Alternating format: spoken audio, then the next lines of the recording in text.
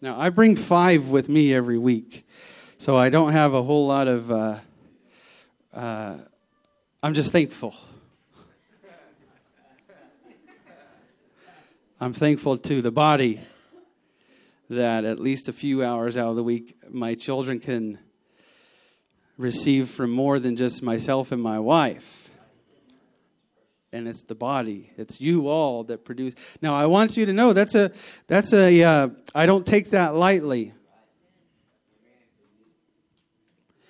Because when I start to think about my children, I start to think about more than just where are we going to go today and what are we going to do today. I'm thinking about the years, the investment, the future.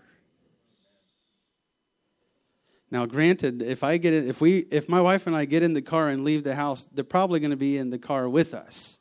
So they're going to go wherever we go. I mean, either that or we forgot one or two, and I don't want to go down that road. But Sister Hardy, it happens. I'm just telling you, if any of those teachers feel like staying an extra few hours after church, you'll find out how fast it happens. But as a parent, we know we have the responsibility of choosing not only what is best for us. Who else never been married in this room? If you've never been married. Only a couple left. Lord, have mercy. But so those of you that have never been married, you right now, you just pretty much think about what's best for you. You think about, what am I supposed to do with my time today? How can I be productive and responsible with my time today? And if the Lord wills, and you find yourself married in the future, you realize it's not just about you anymore. Now you're thinking about what's best for us. What's best for them, usually, because you find out quickly. I'm not trying to talk about marriage. I'm not trying to talk about parenting. But you find out pretty quickly that what's best for your partner oftentimes is going to be what's best for you too. And if you are so strong-headed that you haven't figured that out yet, then you don't know what's best for you. But then the children start to come along, and all of a sudden it's not even what's best for us anymore, our spouses. It's really what's best for them. And that is a weight of responsibility. And so when I say that I'm thankful for this body because I get to bring my children here, I really am, because I am acknowledging I think this is good for them. I know this is good for them. I know this is what's needed for them.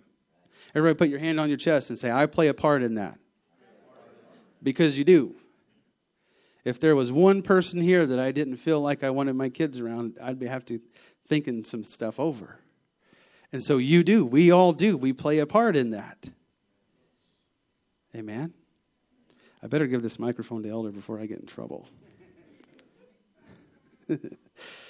Elder Hart. Amen. Thankful for the body of Christ, aren't you? Amen. I love the body of Christ. And thankful that He saw fit to place each of us in it.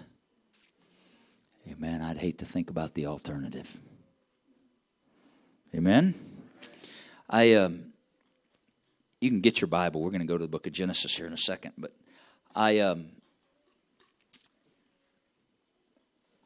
there was something coursing through my spirit as we were singing that song, You Are Good All the Time, and Your Love Endures Forever.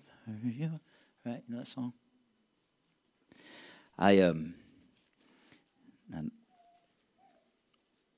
See, I can't, some of you have heard this before. My mom, when my mom would sing, my mom only sang at one level. Right? My mom never sang quietly. And when she sang, it was always with everything she had. It was like, whether she was singing in the house, washing dishes, or whether she was singing in church, or And if she was singing at home or in the church or in the car, she was always singing songs to the Lord. And so it was always and so I grew up that way. So I've never been good at not singing with. So those young ladies that sit right over here behind my wife, they just have to deal with me. I don't know if it hinders their worship or helps their worship on Sundays when they're sitting there. But I was blessed by Sister Mariah worshiping the Lord today, and the Spirit of God moving on her touched my heart. But I just can't, and I'm not picking on you. Don't misunderstand me today. I'm not picking on you. Please don't read this wrong. But I just can't sing like this. You are good all the time. Your love endures forever. I can't do that. Because I'm not singing for you. You probably figured that out. Everybody said, thank God. I'm singing to Him. And when I start, could you imagine if I was talking to my wife and I said, I love you, babe. Thanks for dinner. Sound like Eeyore.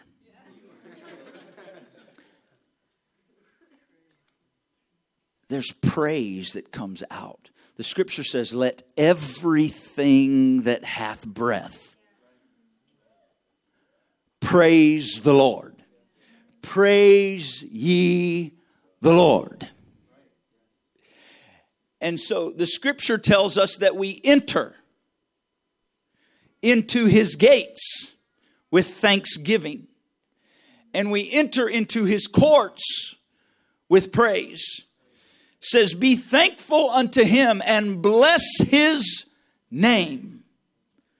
For the Lord, He is good. And His mercy is everlasting. And His truth endures to all generations. See, I just get talking about it. I can't just talk soft. There's something in my spirit. See, maybe you haven't been where I've been. You just give it time. Keep following after Him. Keep pursuing Him. And what happens when I start singing songs like that, you are good all the time. And there's something that begins moving in my spirit when I'm worshiping Him, that I can't just do it quiet and soft and gentle. And I'm not trying to get you to yell or scream. You understand. I'm not trying to cheerleader. That's why we're doing this after you're already sitting down. But we must understand when we come together and we're worshiping and praising the Lord, this is not to entertain ourselves. It's not to pump us up or say, well, I went to church and I sang a song and I did it. No, no, no. God, you are good. What am I doing? I'm entering into His gates and into His courts. And I'm thankful to Him and I'm blessing His name. And there's something that begins to happen. Because the scripture says clearly that the Lord inhabits the praises of Israel or His people.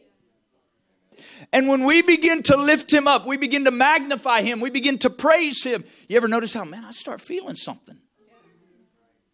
What is that?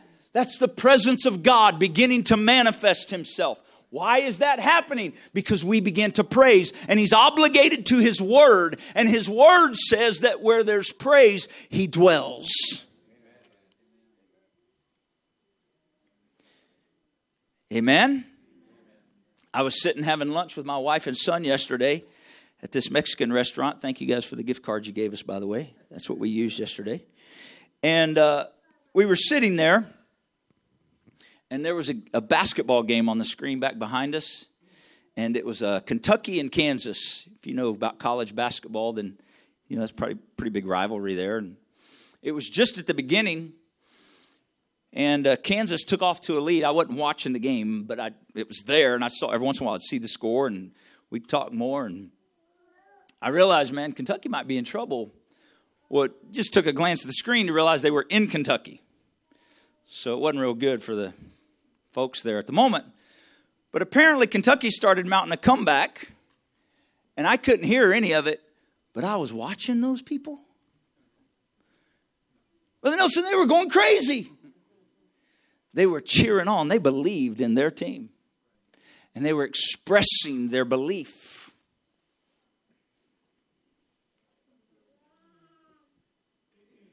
They were expressing their belief.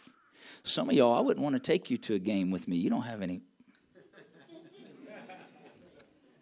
I'm just kidding.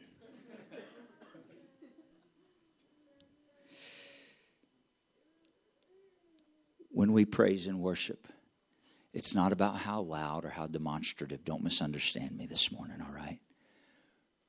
But it's also not a time where we need to try to reserve ourselves and pull back.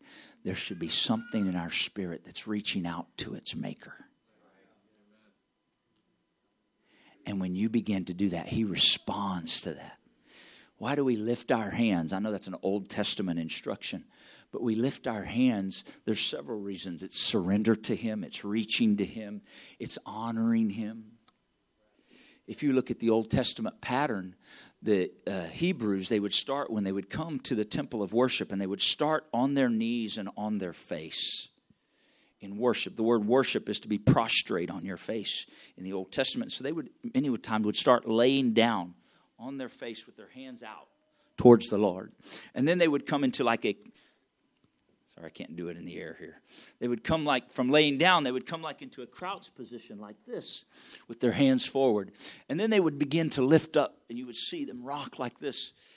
They were lifting praises to the Lord. And then at some point they would stand up on their feet and they would continue lifting their hand. And this could take some time. But what were they doing? They were starting in a place of humility, worship, prostrate before the Lord. Then they would begin to lift their head. Then they would begin to lift their hands. And they would continue to do it until they were lifting like this, lifting up the name, exalting the Lord, to where at one point, finally in their worship, they would turn their hands inward as a sign they were now ready to receive whatever the Lord had for them. Worship is more than just some Sunday morning ritual. God forbid it ever becomes that. It is about, as Brother Flowers shared, the King. The King. What a privilege to worship the King with you this morning. I feel his presence in a great way. Amen? Praise God. The book of Genesis. We are going to move today through the scriptures. And we're going to move quickly. I'm so thankful for Brother Jeremiah and his fast fingers on that keyboard back there. Amen.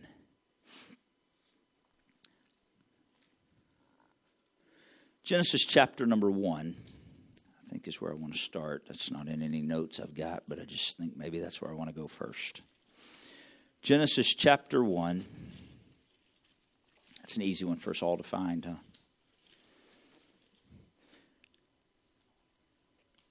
We know that the first chapter is the book of creation. Of course, we've been reading that this month.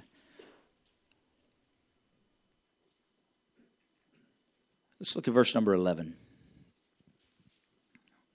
I want us to see some principles in the Word of God today and the love of God for us. Genesis 1 and verse 11. And God said, let the earth bring forth grass, the herb yielding seed. Everybody say seed. And the fruit tree yielding fruit after his kind, whose seed, everybody say seed, is in itself upon the earth. And it was so. And the earth brought forth grass and herb yielding seed after his kind, and the tree yielding fruit, whose seed was in itself after his kind. And God saw that it was good.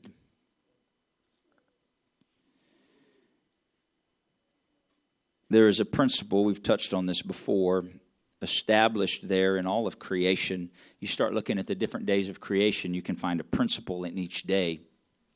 We're not going to take the time today. You can go to Genesis 1 and 29. He talks again about seed.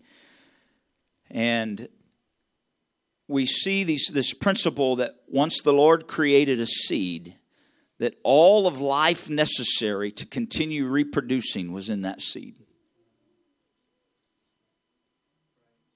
We have a valley full of fruit trees today that are a result of what we just read in Genesis 1. You understand that? That's how powerful the principle of the Word of God is. And so the Lord did this, and he used seed in a very powerful way throughout the rest of time. and continues to. And I want to talk to us about that a little bit this morning as we journey swiftly through the Scriptures. I woke up with this in my spirit. The Lord has always desired relationship with mankind. It's always been His plan, His desire, His purpose to have a relationship with you, to bring you into relationship with Him so that you and I as individuals can, with God, fulfill His purpose. It's His desire. There's not a one of us in this room that He doesn't desire an intimate personal relationship with you so that His purpose can be fulfilled in, with, and through you. And here's a big shocker, I know. It's not so you can come to church on Sunday and Wednesday and say that you came to church faithfully through your life. It's far bigger than that. And so we see the way the Lord deals with mankind. And so we find in the beginning Him dealing with mankind. He places him in the garden, right? We know this story where He sets man in the Garden of Eden. They're innocent. They've never sinned. He gives them some guidelines by His word, says this is how you need to live. Don't touch this tree. Don't eat of this tree. If you do, you're going to die. This is the word of God. Now obey it. And if you do, you'll live. That's a principle. And so there it is. And we call these periods of time throughout Scripture where the Lord deals with His people or with His creation in a certain way. He deals with them a certain way, gives them instruction on how to live and have right relationship with Him, and lets them know the consequences if they don't hear and obey His word.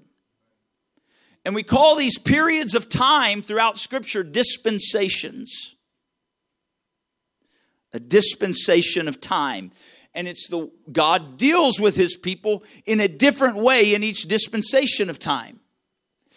But however He deals with them, He never just says it's a surprise, you got to figure it out. He's always very clear about His instruction, very clear about how He's reaching, very clear about how He's giving us opportunity to be in relationship with Him. He's not vague. He doesn't make it hard to understand. He's always clear about that. But He's also always very clear about if I choose not to obey His word that He gives me and instructs me in, that there will be consequences, or in Scripture it's called judgment. Every dispensation. And so the first dispensation, we find Adam and Eve in the garden.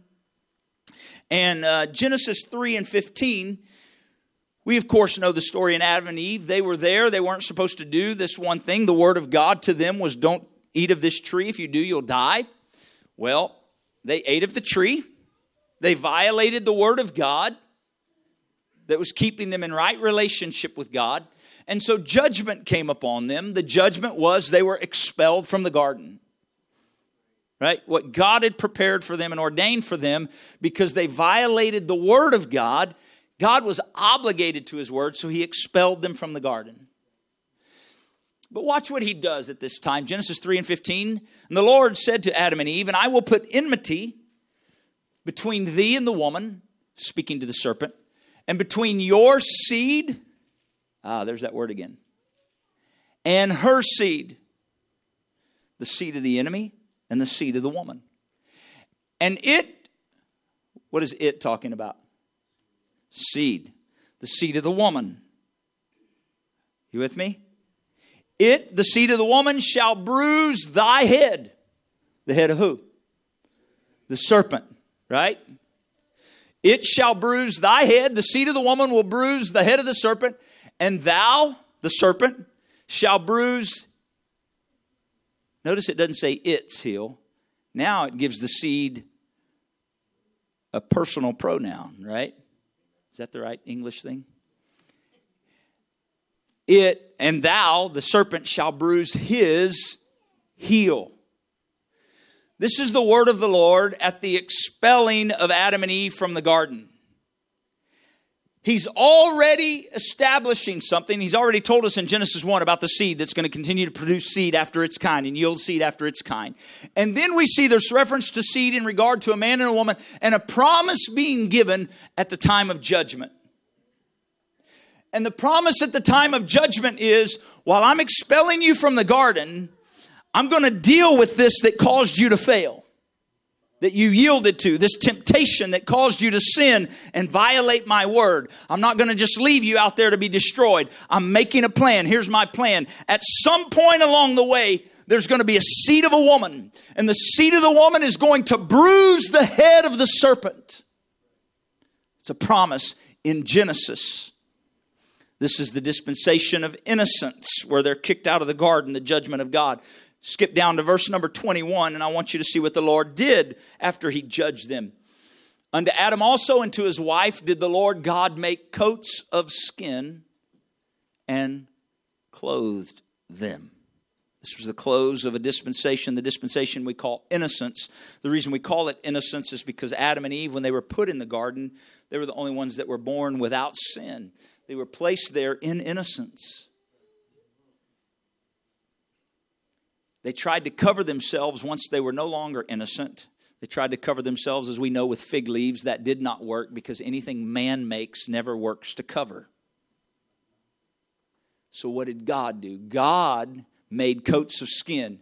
Now you and I read that and we understand if he made coats of skin, that meant animals had to die for him to create those coats of skin. Blood had to be shed for him to create something to cover them. Man did not make something to cover themselves. Only God did. It's a principle in the Word. You and I can never create something that will cover ourselves when we fall and fail. The only hope is that God will make something to cover our sin. And so we see this established at the end of innocence. God covers them with coats of skin. Fast forward to Genesis chapter 6, the next dispensation we move into, because what's happened now that man has eaten of the tree, now we know, remember the scripture says, the Lord says, now that they've eaten the tree, they'll be able to discern the difference between knowledge of good and evil. Before, man didn't know good and evil. All man knew was God, pure, unhindered relationship with God that was pure, that was no sin. Can you imagine that? Such a perfect relationship with God without sin, in innocence, with just the purity of God and man in a single relationship. But man violated God's word. God judged man. God clothed. We moved into a different dispensation. Now man knows good and evil. This is called the dispensation of conscience.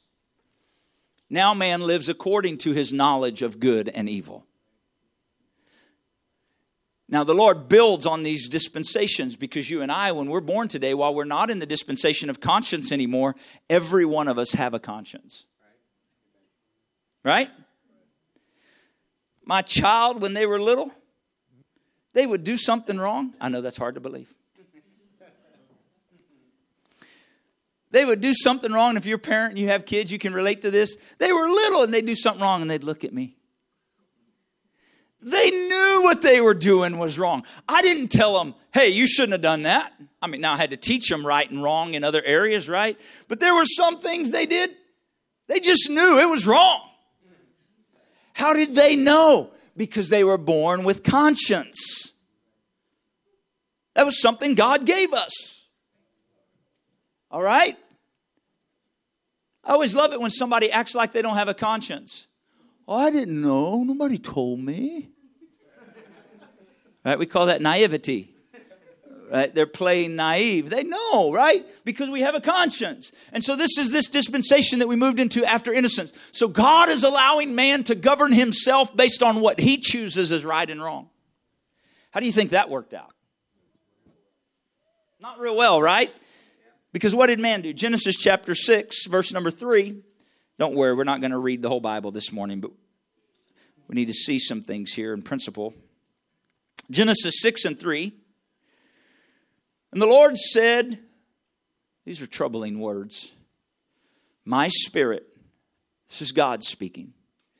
My spirit shall not always strive with man. Let that sink into your spirit. The word of the Lord is true. And he's very clear in this passage. My spirit will not always strive with man. For that he also is flesh, yet his days shall be 120 years. Now, skip down to verse number 5.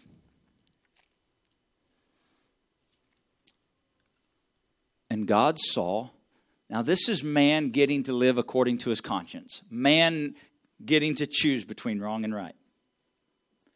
God saw the wickedness of man, it was great in the earth. And every imagination, everybody say imagination. Every imagination of the thoughts, everybody say thoughts. Of his heart, everybody say heart. It was only evil continually. The Lord allowed man to choose between good and evil. And by the time we get to the 6th chapter of the book, when man gets to choose on his own, his imagination, the thoughts in his heart are only evil. I mean, it wasn't like they were 90% evil and some good. They were just only evil continually, because that's what happens to us when we're left to ourselves. And so in this dispensation of conscience, what does the Lord do? Verse number 6, watch what the Lord said about this. It repented the Lord that he had made man on the earth. Can you imagine God being so disappointed in his creation that he is repenting that he created it? That's what happened when man was left to choose between good and evil on his own. He repented, he made man, and it grieved him, God, in his heart. It's quite the condition of man, isn't it? So what did the Lord do? So the Lord, verse number 8, skip down there. The Lord said, I'm going to destroy the whole earth. Start over. But Noah found grace in the eyes of the Lord. See this principle of being saved by grace through faith? I'll give you a news flash. That's not just New Testament. Men throughout time, the only way men have ever been saved is by grace through faith. It's the only way. Noah found grace, and because he had grace, he heard the word of the Lord. The Lord made a way out of this dispensation of conscience without judgment, because judgment was coming. But he warned man, and he gave Noah a plan. And you can read it in Hebrews chapter 11. The scripture says, by faith, Noah prepared an ark. Where did he get the idea to build the ark from? The Lord. That wasn't Noah's plan to save himself. That was God's plan to save mankind. It was the Lord making a way out of a dispensation of time. God saw man's need of salvation. He gave His Word. His Word was given to a man that found grace in his eyes. The Word was build an ark. Build it like this size, this length, this width, one window, one door, pitch it inside, pitch it outside. Here's all the plans. Now Noah, build it. Noah heard the word of the Lord. Noah obeyed the word of the Lord. And then Noah began to preach. The scripture says he was a preacher of righteousness. That's right living, right relationship with God. Noah preached for 120 years while he was building. What is that? Brother Flowers talked about it last week. That's the mercy of God for 120 years. Trying to give man a way to get to God. Giving man an opportunity to respond, to obey the word of God in the dispensation in which man lives. And so we find all the earth, God is repenting because He made them, but still yet He's giving them time to turn to Him. How's He giving them time? Say, if there was only a sign, there was a sign, there's a man building something they'd never seen before. And when they go to see it and figure out what's going on, the man's saying, it's going to rain. God's going to destroy the earth. If you'll get your family and you'll get in this boat, you'll be saved. If you'll get your family and you'll get here in this ark, you won't die. But it's the only way. God's going to destroy the earth. And he was preaching righteousness. And you would think God who is righteous and His love, God who knows no end, whose love knows no end, God whose mercy endures forever, God wouldn't destroy all of man. Oh, He wouldn't do it without giving them an opportunity to get in right relationship. And in every dispensation, we see the mercies of God reaching. We see the long suffering of God towards mankind. One writer said, I believe it was Peter that said, the long suffering of God is salvation to us. What does that mean? It means if it wasn't for the long suffering of God and we got what we deserved, He'd just destroy us and we'd never be saved. But His long suffering becomes our salvation. And that's what we see in Noah and the building of the ark. 120 years of the long suffering of God, declaring the word of the Lord. How do I rescue myself? I can't, but God has made a way. What's the way? If you're in the ark, you're going to be saved. 120 years in the dispensation of conscience. Noah, his wife, his 3 sons, and their 3 wives. 8 people responded to the word of the Lord. 8 people. And the Lord destroyed every other one.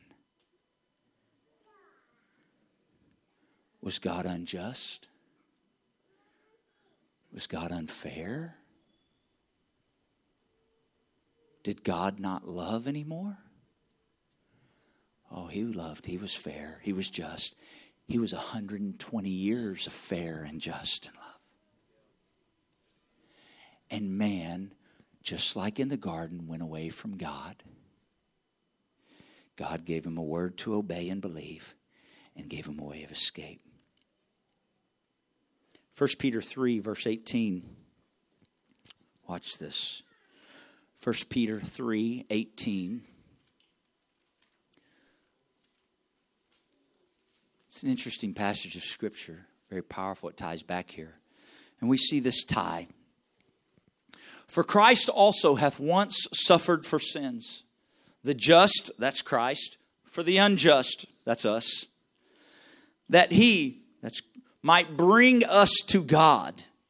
See that restoring of relationship, that bringing into right relationship.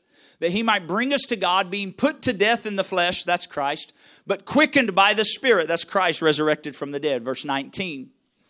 By which also He went, that's Christ, and preached unto the spirits in prison, verse 20, which sometime were disobedient. When once the long suffering of God waited in the days of Noah. That's what we were just talking about. Waited in the days of Noah while the ark was a preparing, wherein few, that is, 8 souls were saved by water. Verse 21. The like figure, or this example, in the same way, whereunto even baptism doth now save us, not the putting away of the filth of the flesh, but notice what he says, the answer of a good conscience toward God. What is Peter pointing back to? He's pointing back to that dispensation of conscience. And he's saying the Lord made an ark that was a way to get out of that dispensation of conscience to salvation. The like manner, baptism is also, it's not a putting away of the flesh. Baptism is an answer of a good conscience. He's referencing that dispensation toward God. And it's completed by the resurrection of Christ Jesus. So we see the flood. And after the flood, men move into this dispensation called government. Noah builds an altar when he comes off. The Lord makes a covenant with Noah and his seed. You can read about that. And what is happening here? This is so important. From each dispensation to the next, we see the Lord preserving the seed. If we had 3 or 4 hours this morning, we'd walk through all of it. And you guys all said, thank God we're not doing that. But you would see the Lord preserving the seed. Why is He preserving seed from dispensation to dispensation and generation to generation? I'll tell you why. It's because of those first verses we read in Genesis where He said, thy seed will bruise the head of the serpent. And so what is He doing from every dispensation? He's preserving that seed of that promise that He made to Adam and Eve. And so He can't let that seed of a promise die. And so that seed went to Noah and his family when they were saved on the ark. Why did He preserve that family? Because He made a promise to Adam and Eve about a seed brooding in the head of a serpent. And if all the earth was destroyed, His promise would have died and He would not have been God. And so He preserved Noah and his family for the preserving of a seed of a promise that one day the seed of a woman is going to bruise the head of that serpent. It's going to speak of once and for all. So Noah preserves the seed, and we find that Noah moves after the conscience. We move into the dispensation of government, and the government is based on the covenant that God makes with Noah, and without taking all the time, you can read it. He begins to preserve the seed through Shem and Japheth. Ham was also one of the sons, but Ham was vile in his ways towards his father, so the Lord cursed Ham. And so we have Shem and Japheth, and the seed is preserved through their generations. And we move from there, man starting to do it on his own, under his own government, thinking, hey, we can do this. And by the way, here's your warning. If you ever think human government is the way that God's going to save us, just read Genesis chapter 11. Human government is not the answer. Not God's plan. So you can argue and debate about Republican, Democrat, independent, liberal, whatever you want to argue and fight about and name all that. Guess what? It doesn't even matter in terms of how God is going to work with His people and His church. Let me just let you in on a little news flash here. There's not a person in government that would be there were it not for God allowing them to be there.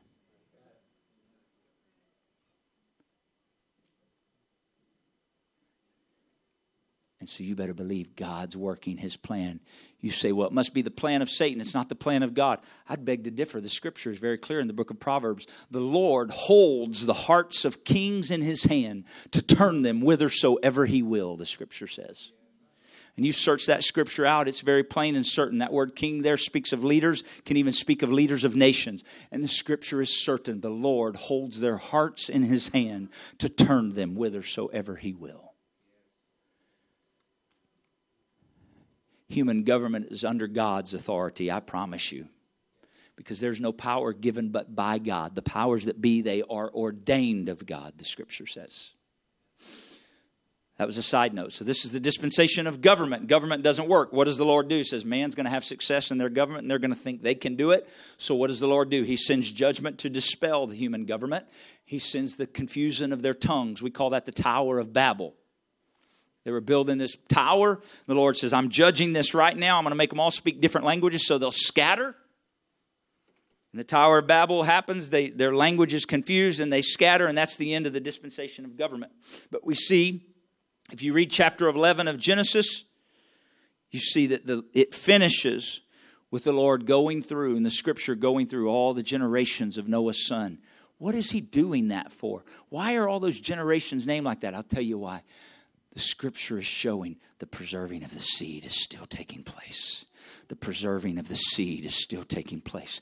Adam, Eve, the promise I made you in the garden about bruising, I have not forgotten. The serpent will not win. I will bruise the serpent's head by the seed of the woman. And so I'm giving a pattern throughout scripture. I'm showing you throughout the book. Don't you doubt it for a moment. Watch Shem, watch Japheth, watch Noah, watch back. Look forward. See the seed continuing to be preserved.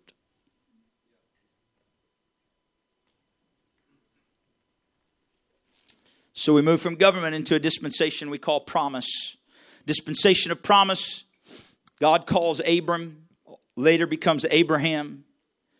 Abraham receives a promise from the Lord. Remember, we talked about that a few weeks ago. Abraham, remember what the promise was?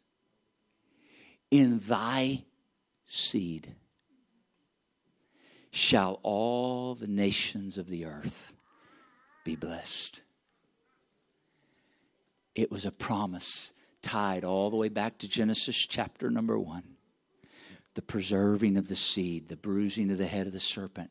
And so we see, Abraham, this is how I'm going to do it. In thy seed, all nations are going to be blessed. And so the promise came to Abraham. It was a promise of doing something with his seed.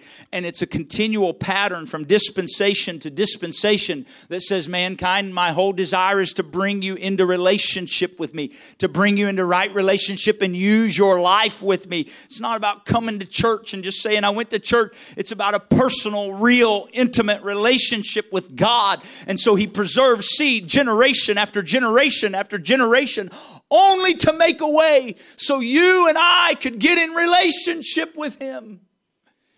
That's how much He loves us. So He preserves seed. He makes the promise to Abraham. Of course, Abraham's seed makes a mess of it in the natural. We're just good at that. Makes a mess of it. So what does the Lord do? He takes him into bondage. Judgment comes.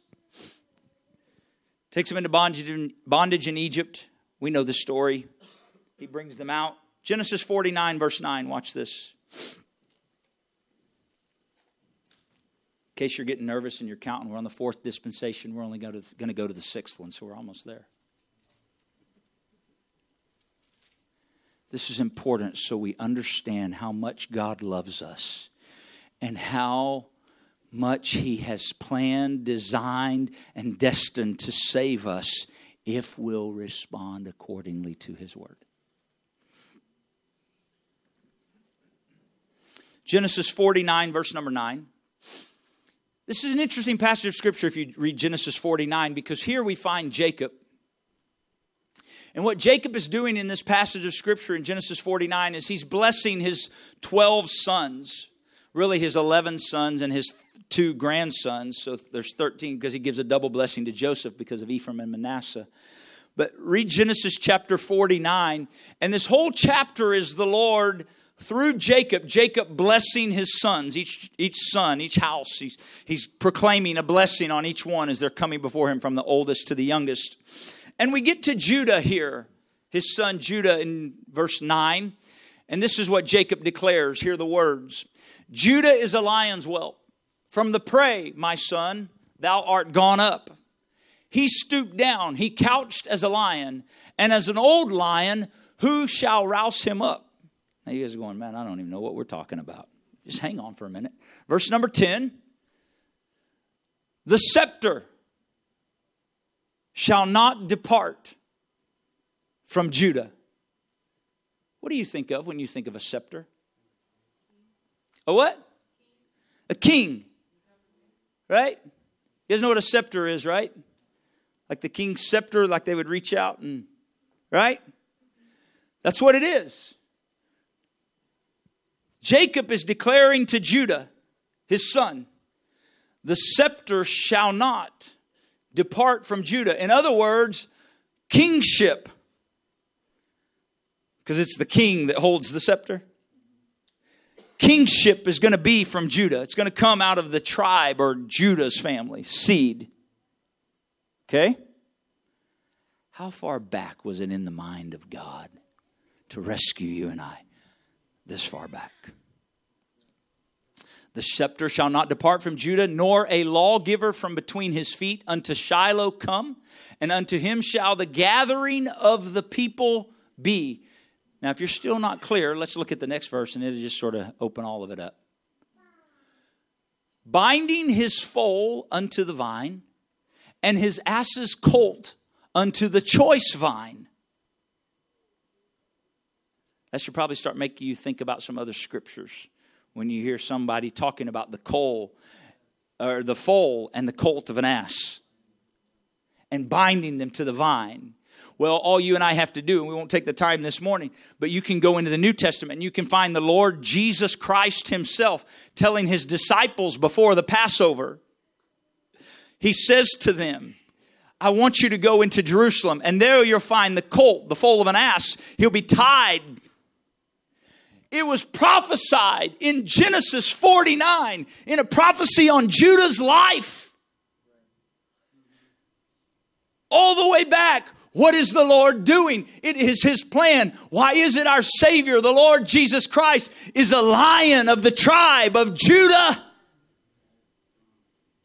Now you're understanding this lion's whelp that we read in verse number 9, aren't you? Because this prophecy upon a son was pointing even further, some 40 generations down the road, to Jesus Christ as the deliverer and the king that would bring you and I into right relationship with him. And the seed is being preserved through Judah.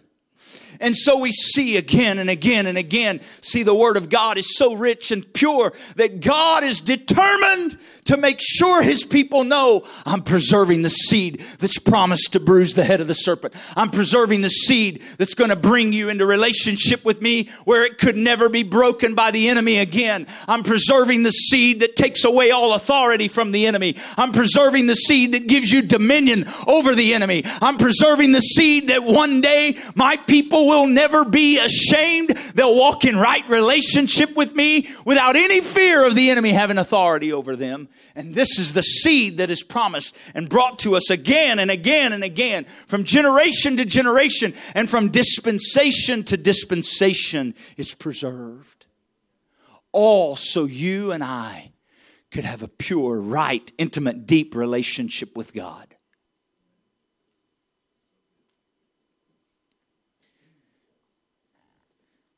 But man makes a mess of it.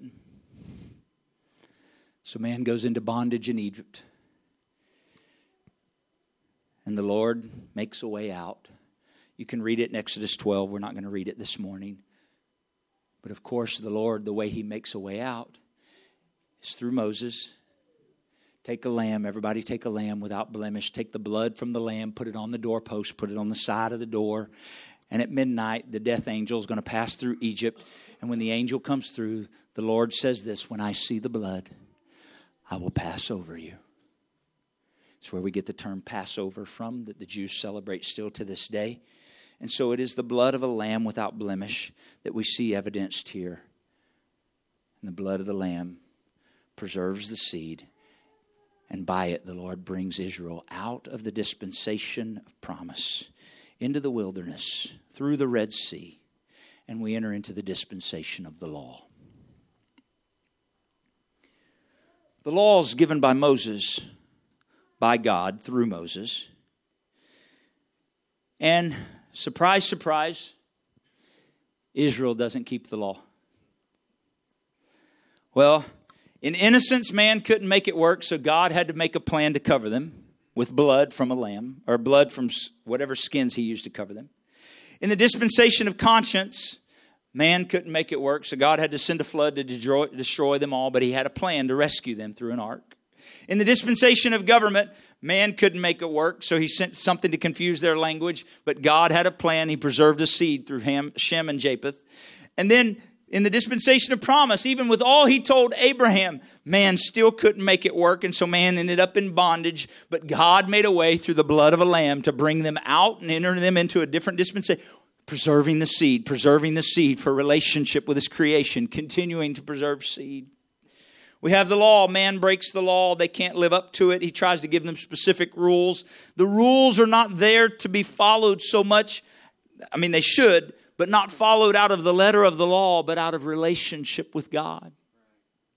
His intent was to bring them into right relationship with Him, and because they were in right relationship, they would follow the law.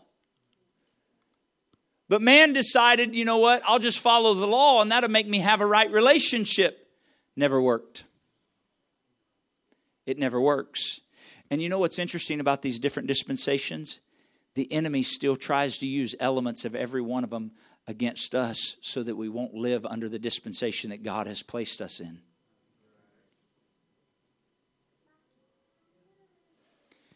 Want me to give you real examples? You ever met somebody that no matter how wrong they did, they thought they were innocent? Won't accept responsibility for anything. Just, no, it's somebody else's fault. I'm innocent. Boy, if we ever lived in that time, we live in it now. I didn't know.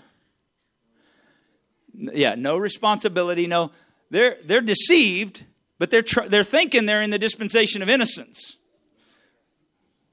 No, really, they think they're innocent. They're ignorant. I don't mean that in a derogatory way. They're ignorant. They just don't have understanding. But they believe the enemy has deceived them to thinking they're in innocence. So they don't even realize they're in sin. And the enemy uses the past dispensations to deceive and to keep us from living in the dispensation what God has us so that we'll never get in right relationship with God. So what happens? We see those living in conscience. And you've heard this before. Well, they're a good person. No relationship with God. No moral relationship with God. No love for His word. They don't believe in God. The scripture says they say there's no God. They're a fool. But they're a good person. What are they doing? The enemy has deceived them to trust in their own conscience and their own ability to choose good and evil. They don't need a God. They can do this on their own. They can be good by themselves. It's deception. And it's the enemy using the dispensation of conscience. And he's taking that element to try to get them convinced they don't need to be in relationship with God. Then you have government. We watch men who think they can do it under human government. We've already talked about that. So that's a deception of the enemy. And so then we have this dispensation of promise. And we have this dispensation of the law. And in all of these, we see men leaning back on past dispensations rather than trusting in the Word of God for where we are. And so we see this dispensation of law more than ever in the church. Because we find, if we're not careful, that we start believing that if I do the right things, then I'll have a right relationship with God. And that's the deception of the enemy, so that we'll be held in bondage living under the law. I can't do enough right, and neither can you, to get a right relationship with God. Let me say that again. I can't do enough right, and neither can you, to get a right relationship with God. But you know why the enemy wants you to think, well, you've got to do right before you can have a relationship with God? Because the enemy knows he can keep you failing. And so you'll just believe his lie that says you can never have a relationship with God because you can't live right.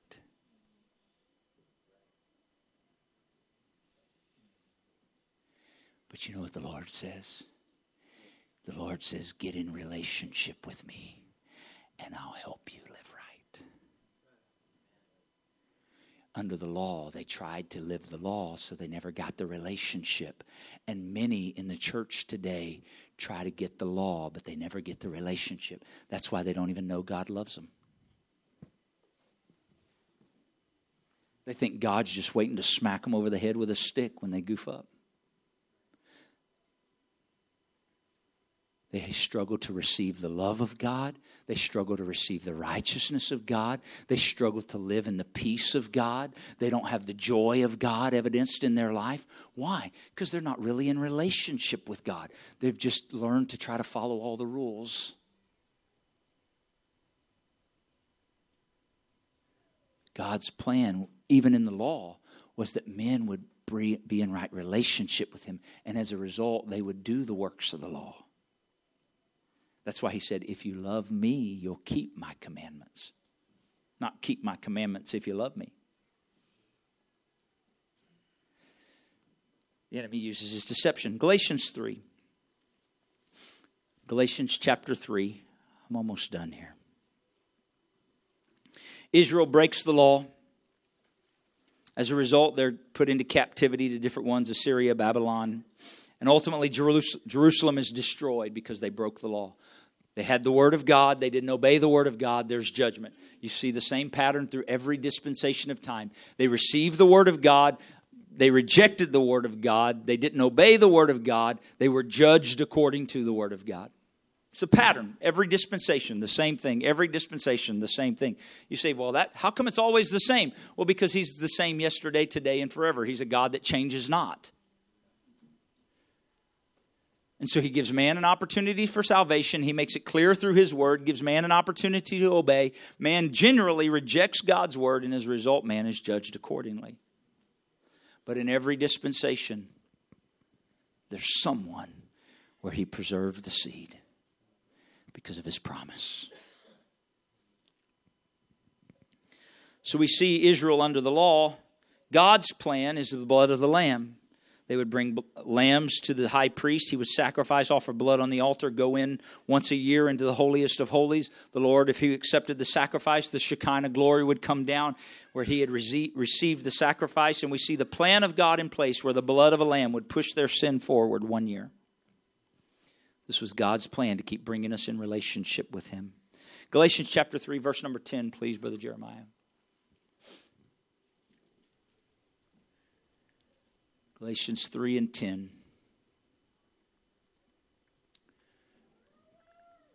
For as many as are of the works of the law are under the curse. For it is written, cursed is everyone that continueth not in all things which are written in the book of the law to do them. That scripture just means if you can't keep the whole law, you're cursed. And anybody that's trying to live under the law, you're cursed, because there's not a single one of us that's able in our human effort to keep the entire law. I'm glad the verse doesn't stop there. Verse number 11. But that no man, everybody say no man or woman. That word man means mankind. But that no man is justified by the law in the sight of God. He didn't say in the sight of man. He said in the sight of God, no man is justified by the law. It is evident for the just shall live by what?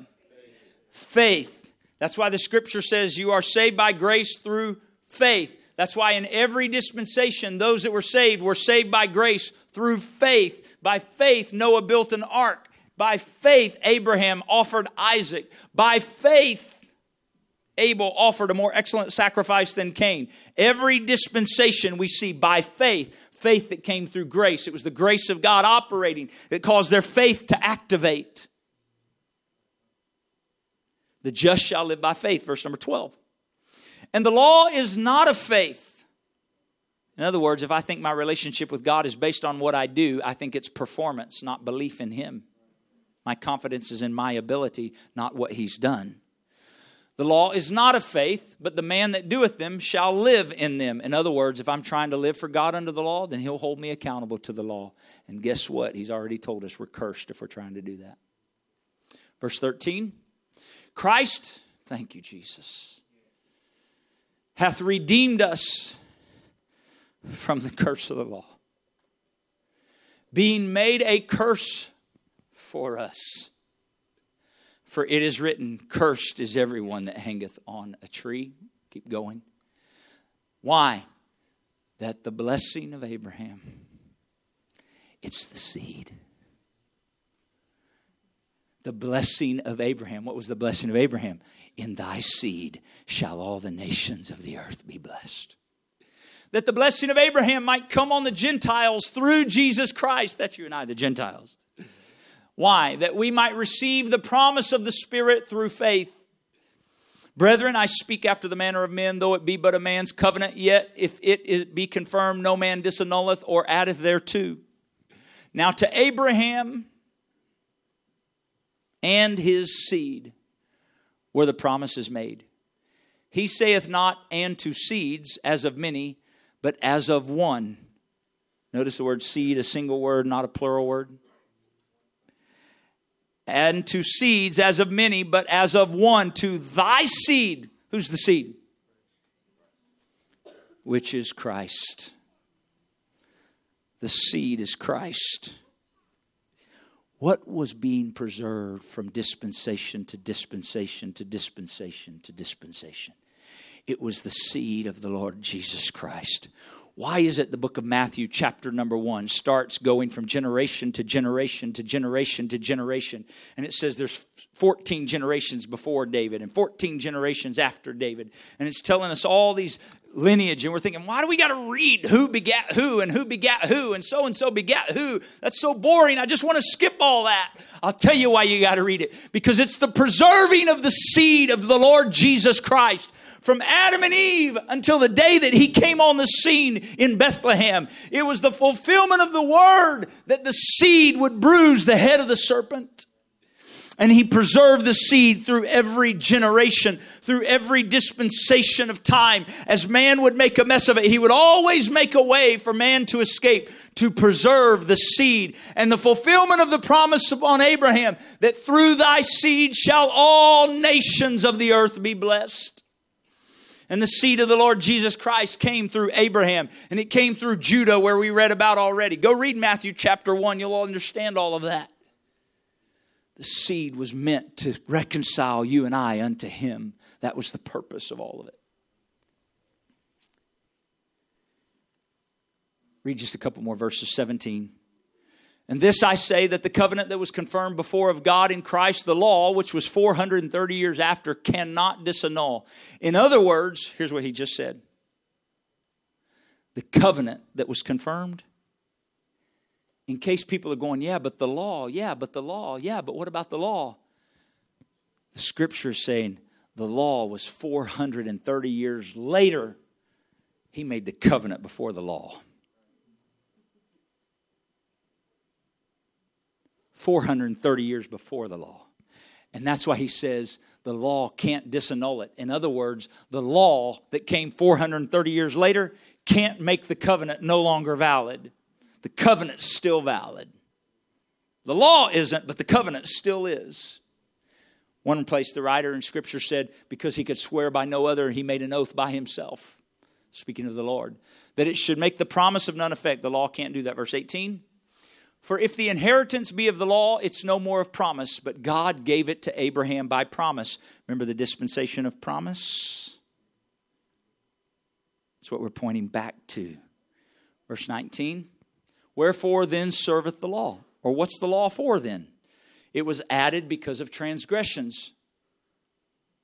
Oh, man transgressed, so God gave the law as a way to try to help.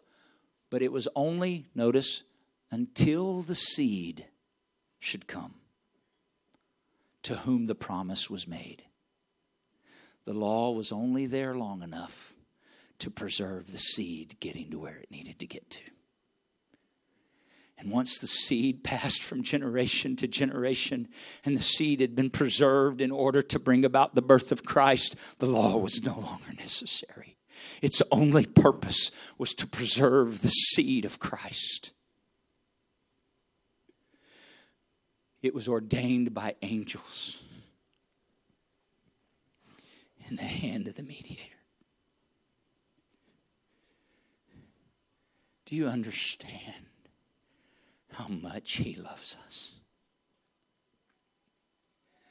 That from the beginning of time, He would make a promise to bring a seed, to bruise the head of Satan, so that Satan could no longer have dominion in your life or mine. And throughout all of time, for thousands of years, He would continue to preserve the seed solely for the purpose of giving you and I victory over Satan and restoring us to right relationship with Him. That's what this whole book is about. Preserving the seed. Verse 20.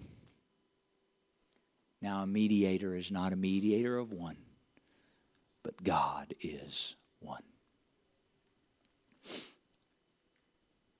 Judgment had to come at the end of the law. This we know. Stand with me today. Judgment had to come at the end of the law. Man violated the law. So we know at the end of every dispensation, judgment has to come. So, at the end of the dispensation of the law, some 33 and a half years before the dispensation of the law ended, the seed comes on the scene again. We find a child born in a manger in Bethlehem. It is the seed of Abraham. He is the seed of the Lion of the tribe of Judah. He's a seed that comes through Noah. You can follow the seed. And in Bethlehem, we see that seed come to life through Mary. It's another study of Scripture. You can search it out.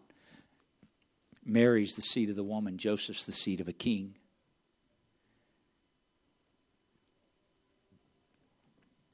And Jesus Christ is born. The seed is preserved. But it's still the dispensation of the law. We're still under the law. And so judgment has to happen because man has violated the law of God. Just as sure as the flood had to destroy the earth because man violated the word of God, God has to judge man because he's violated His law in this dispensation of time. So according to the law, every man on the earth should probably die. Do you understand this? At this time, at this period of time, according to the law, the only way to bring righteous judgment is that every man alive on the earth should be destroyed because they violated the law. And so, you want to talk about mercy? The Lord Jesus says, I have a plan. It's the seed bruising the head of the serpent. I'll take all the sin of all mankind that's violated the law, and I'll take all their sin on myself, and I'll put my righteousness on them, and therefore I'll receive the judgment of the law, and they'll be made righteous.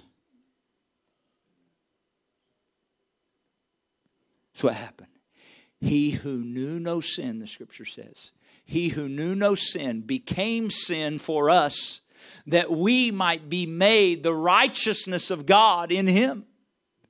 And so at Calvary, we find the judgment for the dispensation of the law. Because judgment has to take place in every dispensation. There's no way to just skip over judgment. And so the Lord Jesus Christ took the judgment of an entire dispensation upon himself. And he died so that we could live.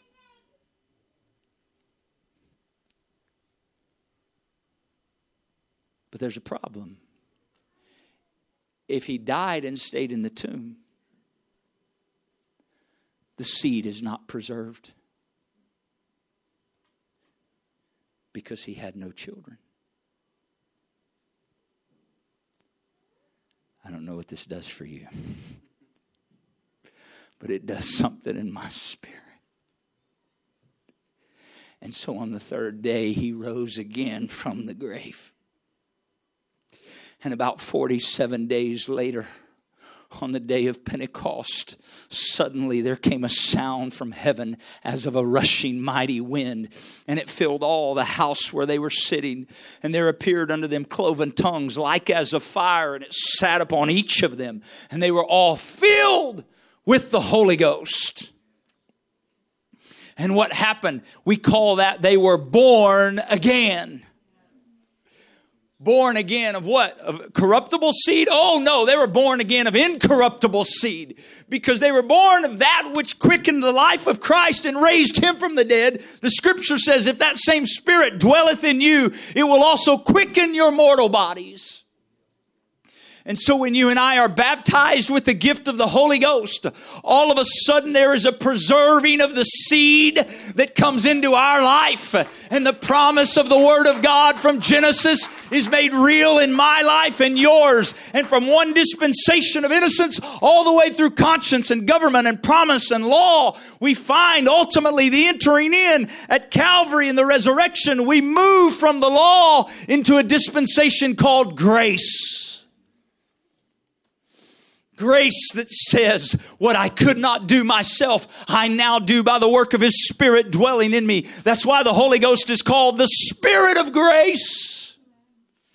And we live in this dispensation of the grace of God. And the grace of God, when it fills our life, preserves the seed of God. And one day He's gathering the seed together.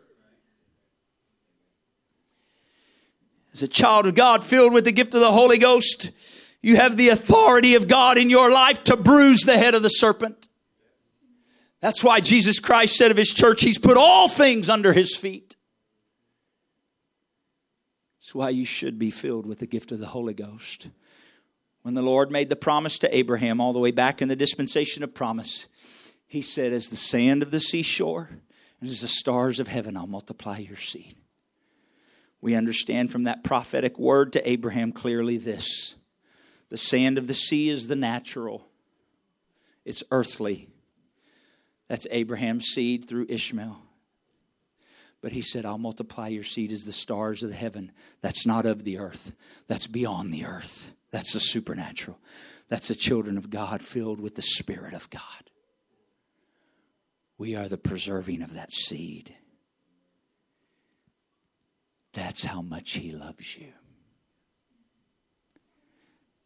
This isn't just some old book filled with neat stories.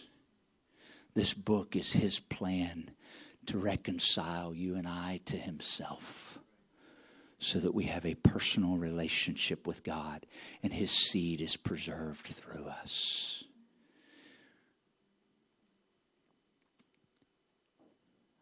I'm really trying to be done. John chapter 1, verse number 1. In the beginning was the Word. In the beginning. That's how far back he went. In the beginning was the Word. The Word was with God, and the Word was God. Skip down to verse 14. And the Word, or God, was made flesh and dwelt among us. That's the seed. And we beheld his glory, the glory as of the only begotten of the Father. Watch what he was full of. Grace and truth. Verse 15. John bare witness of him and cried, saying, This was he of whom I spake. He that cometh after me is preferred before me, for he was before me. Verse 16. And of his fullness have all we received, and grace for grace. But watch verse 17. For the law was given by Moses, but grace and truth came by Jesus Christ. You and I now live in the dispensation of grace. What does that mean? It means we have the Word of God, and we have to obey the Word of God because there's a pattern. We took all this time today talking about a pattern. God shows man the way. God gives the Word of God to obey. Man obeys in faith through grace.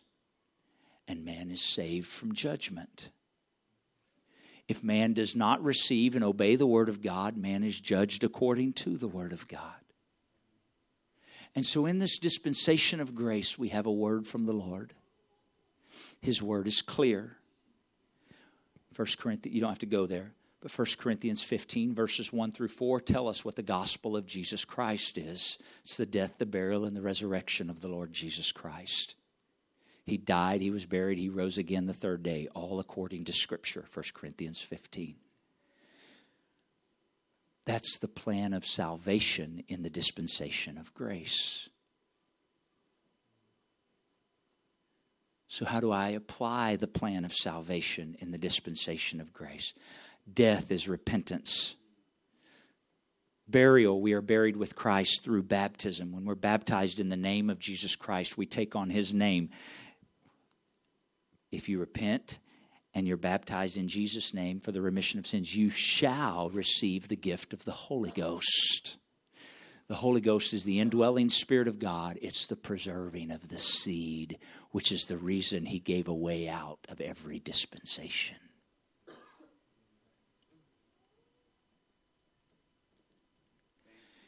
If I don't repent and I'm not baptized and filled with the gift of the Holy Ghost, then I'll be judged according to the Word at the end of this dispensation. You say that doesn't make sense, then you haven't been listening. He's the same yesterday, today, and forever. His pattern is always the same. He gives us his word. We choose to obey. We're saved by the grace of God through faith. What is faith? Belief in his word and acting therein. Would you talk to the Lord with me right now?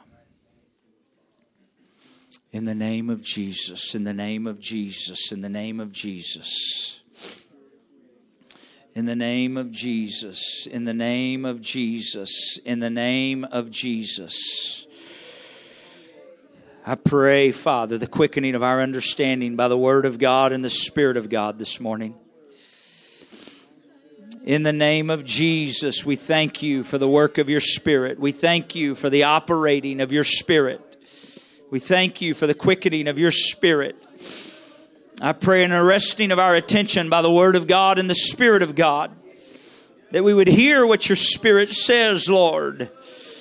Let blindness and clouds of our mind be removed. Let our understanding be enlightened, and let our heart respond to the pleading and beckoning of your Spirit. In the name of Jesus, in the name of Jesus, we know according to your word that your Spirit will not always strive with man. And so, dear God, give us a heart to respond to that which you would ask of us, to bring us into right relationship with you and to preserve seed of you in this dispensation. In the name of Jesus we pray. In the name of Jesus we pray. In the name of Jesus we pray. Hallelujah, hallelujah, hallelujah, hallelujah, hallelujah. We hold to you. We trust in you. We reach to you this morning. Hallelujah, hallelujah, hallelujah, hallelujah. Oh, we need you, Father. We need you, Father. We cannot do it in our own plan, in our own effort, in our own ability. We need the working of your plan, your purpose in our lives. We yield to you. We acknowledge our need of you, Father. In the name of Jesus, in the name of Jesus, in the name of Jesus, I pray, make us acutely aware of our need of you. Father, open our understanding of our need of you. In the name of Jesus, we pray. Let the love of God draw us near to your side. In Jesus' name I pray. In Jesus' name I pray. Thank you, Father. Thank you, Father. Thank you, Father. In Jesus' name. Praise God. Praise God. Praise God. Thank you for your patient attention today. I trust the Word of God to have its full and complete work in us. Amen? I want His Word to have His work in us. It's important that we have understanding. He gives understanding. Amen? Praise God. God bless you today. There's food downstairs, I'm told. You're dismissed in Jesus' name.